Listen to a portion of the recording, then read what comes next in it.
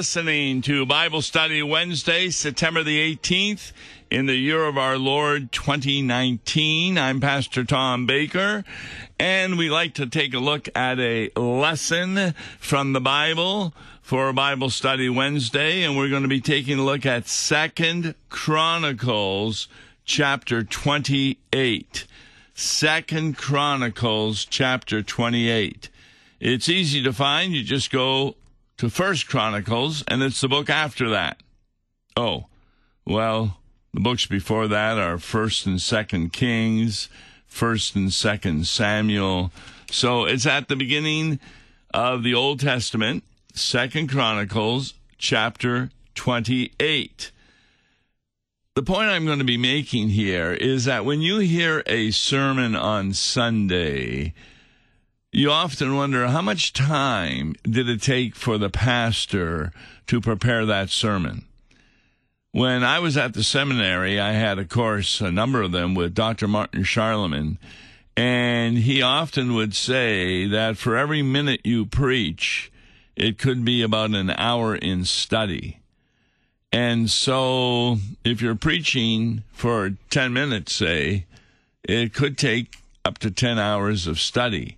Now, how can you do 10 hours of study on a Bible passage? He had 15 steps that you would go through. And, of course, those steps included taking a look at the original languages, either Hebrew in the Old Testament or Greek in the New Testament, and so forth. Well, I preached on this at the International Center, and I preached on it for 10 minutes, but it was probably one of the sermons that I had to spend more time on than usual in finding what I was going to talk about.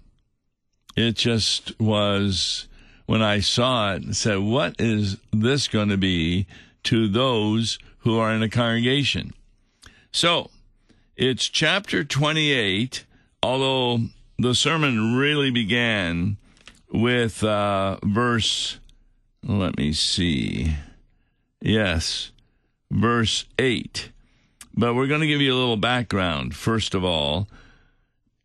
Chapter 28 talks about Ahaz was 20 years old when he began to reign as king, and he reigned 16 years in Jerusalem. Now, at this time, the nation of Israel was divided into two camps. You had Israel, the northern tribes, and you had Judah, the southern part of Israel, including Jerusalem.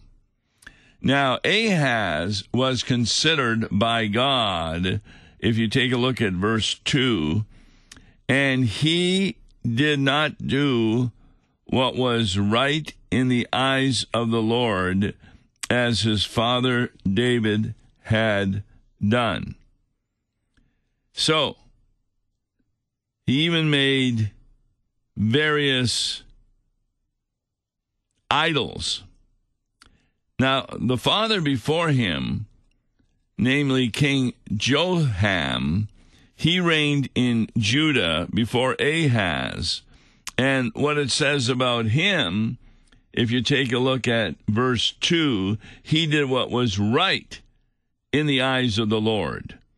Whereas Ahaz, in chapter 28, verse 2, he did not do what was right in the eyes of the Lord. We have to wait till Hezekiah comes along for another king to do what was right in the eyes of the Lord. But the majority of the kings, both in Israel and Judah, did not do what was right in the eyes of the Lord. So, what happened? The Lord, of course, if you take a look at verse 5 of chapter 28, God gave him into the hands of the king of Syria, who defeated him and took captive a great number of his people and brought them to Damascus. So, God is using both Syria and Israel to discipline Judah. That's what's happening here. And so we begin with verse 8. The men of Israel, that's the northern kingdom, took captive 200,000 of their relatives, women, sons, and daughters. Now, it's very important, one word there, of their relatives. When there was this war between Israel and Judah, it was kind of like the Civil War in the United States, where you had some states against other states. And that's who they had taken captive. Women's sons and daughters, they were relatives of those in Israel because they were Jews. And they also took much spoil from them and brought the spoil to Samaria. Now, that was a common practice in war, that the victorious army would take the riches of the defeated army and bring it to Samaria. Now, one would imagine that God was pleased with Israel and Syria doing their work of disciplining Judah. But guess what? God was not pleased. Why wasn't he pleased? They were obeying his command. And that's where we begin with verse 9. A prophet of the Lord was there whose name was Oded. Now, how many of you have ever heard of Oded? No, it's not a very popular prophet in the sense of everybody knowing him. But the Lord would use individuals and send messages. Every congregation that has a pastor, therefore, has a prophet from the Lord. And he is to tell people the word of the Lord.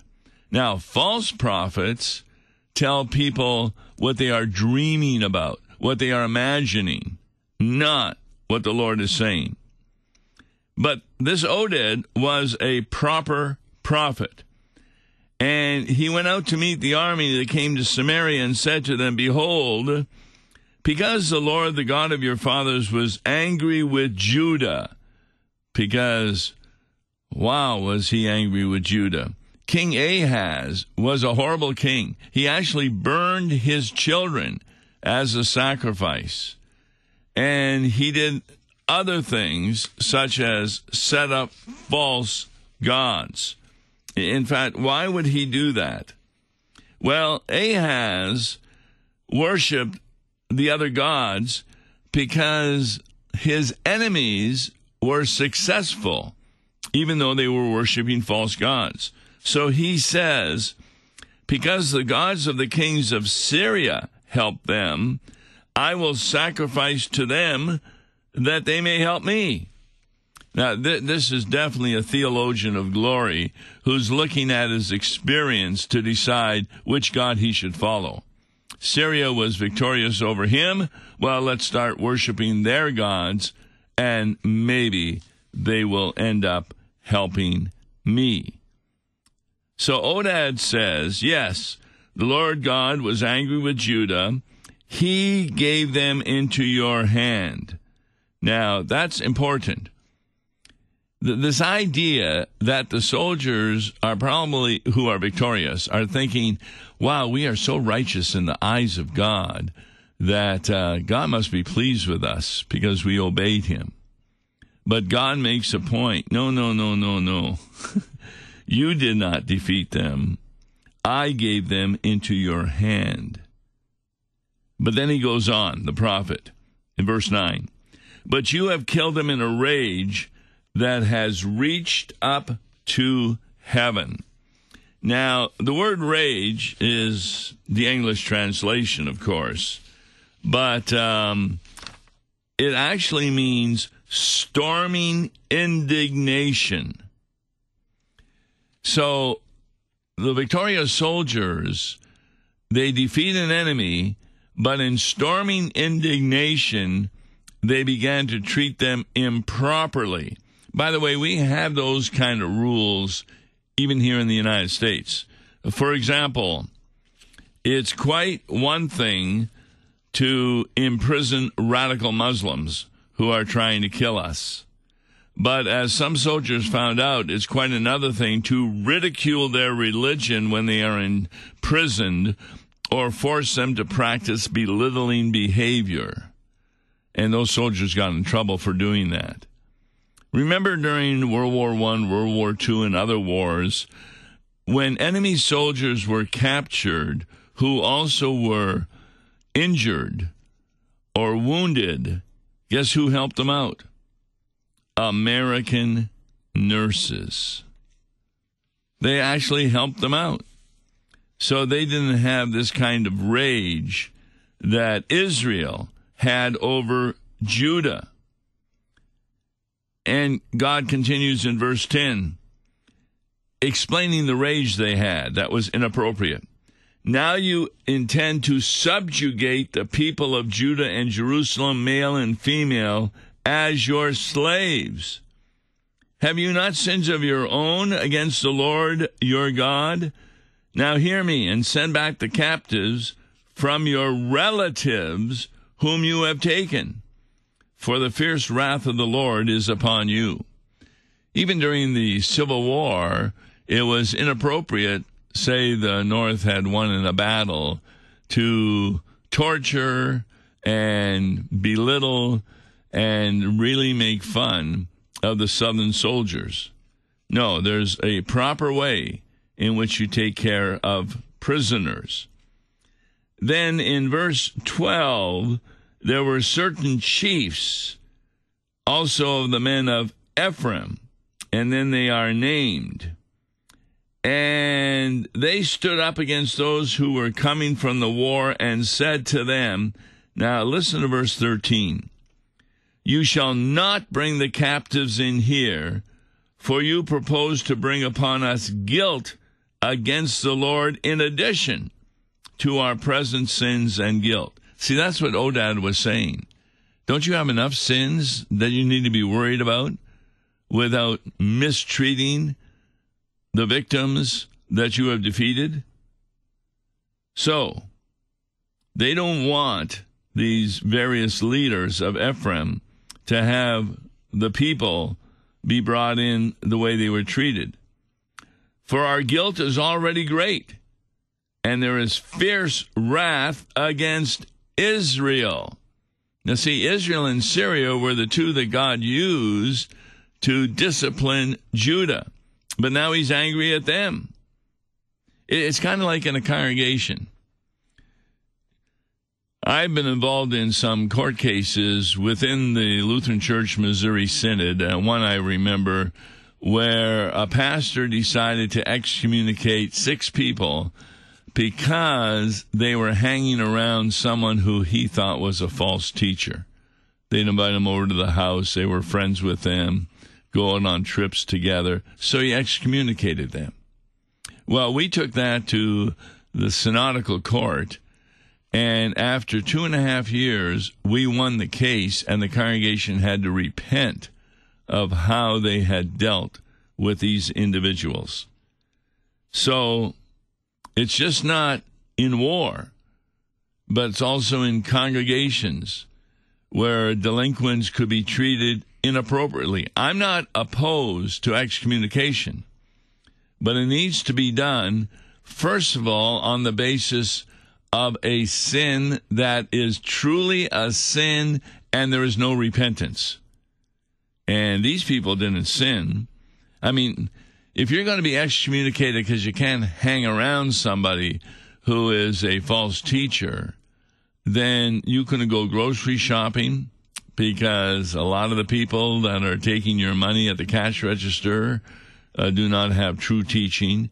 You couldn't hardly do anything in this world. So at any rate, they are not to bring the captives to us. So what happens in verse 14?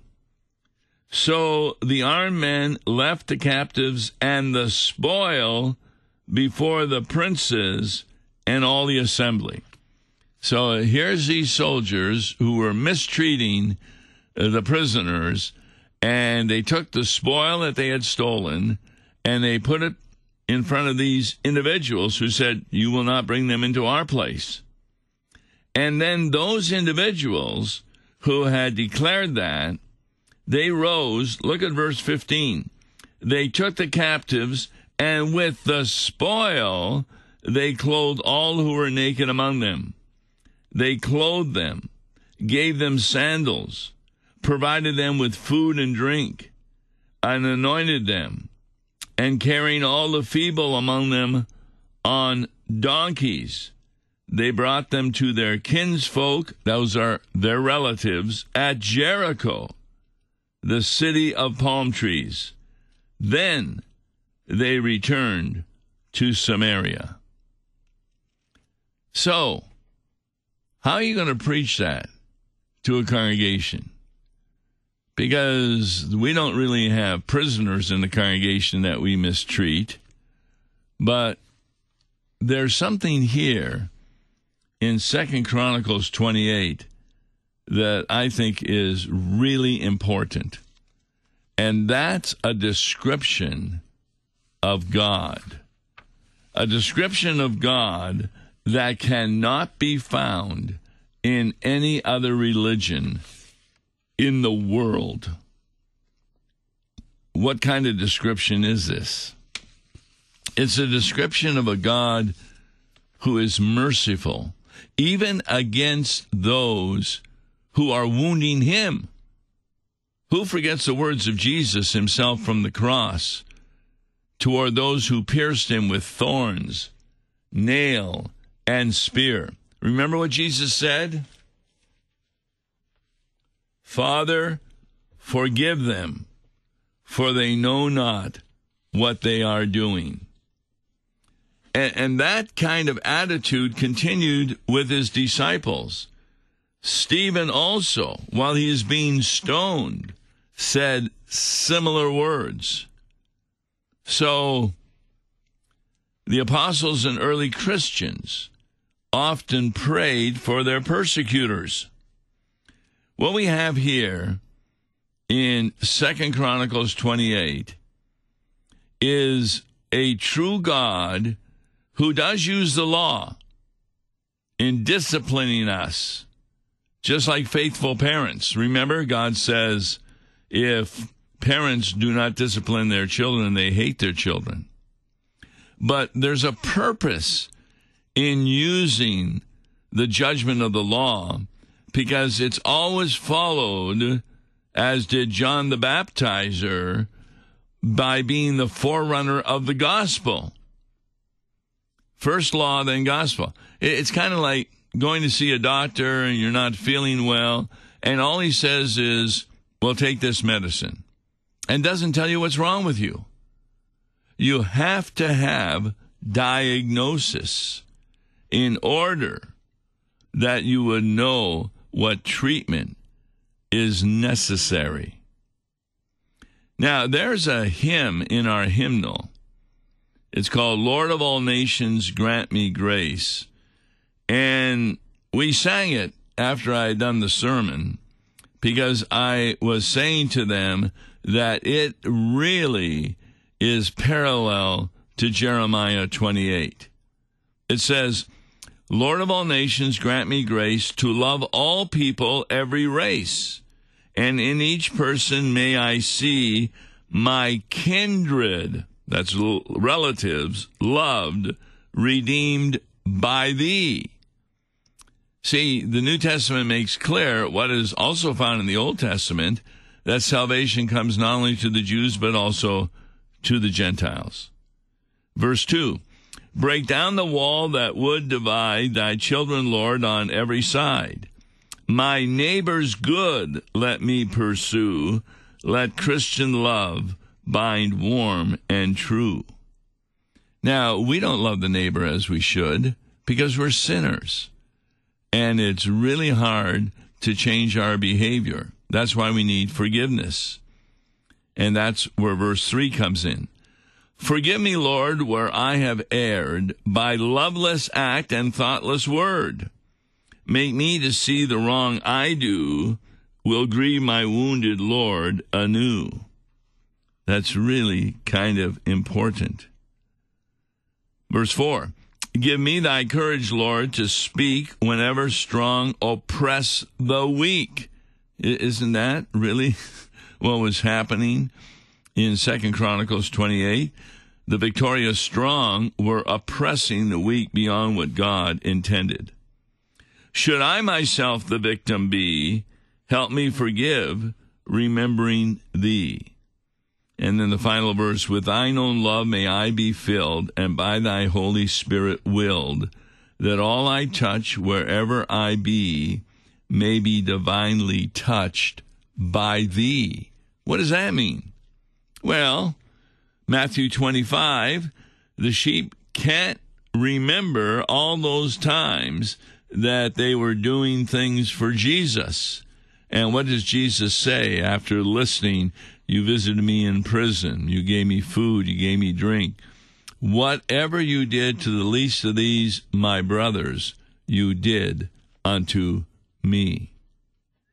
So I believe that 2 Chronicles 28 and God's attitude towards those who obeyed him and disciplined Judah was correct when they went beyond the command of the Lord to belittle the prisoners and steal all their spoil, etc. They also destroyed villages and all. And it gives us an insight into God. Every other God is just a God of justice. You do something wrong, he will really punish and destroy you because you get what you deserve. But only the Christian God is a God of mercy, which means you do not get what you deserve. And then he is a God of grace in that he gives you the forgiveness of sins which you do not deserve. And that forgiveness of sins means you're no longer held accountable for your sin. Jesus was held accountable for your sin. So I believe there's a lot that a pastor can preach on in this various text, 2 Chronicles 28, because it reveals the true God. So just obeying his commandment, don't think that that's sufficient. One needs to have not only the right motivation, but also one needs to have an understanding of what not to go beyond the commandment, where now you're making God angry at you. Now, we know that God did this, and there was a remnant that was saved in Judah. Judah, of course, their main capital was Jerusalem. But by the time Jesus came on earth, there were many in Jerusalem, particularly the religious leaders, who had a false notion and would not be taking care of the poor, the lame, the blind, because they were being punished by God for some sin that they had done. And see, they were not therefore loving the neighbor as thyself. And we see that throughout the ministry of Jesus, including finally from Jesus, his own words, that many a time he shows how the unbelieving Pharisees and scribes would look down on sinners and tax collectors and others because they thought they were a lot better since they obeyed the ceremonial law, which of course saved no one.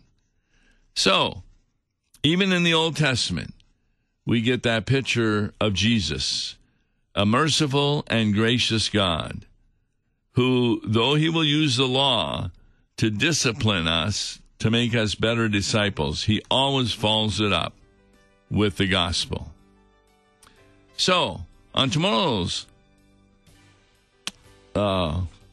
program, I was trying to think of what we're doing tomorrow, we're going to be talking about people who say, I'm sinning from your point of view, but I'm not sinning because God created me this way.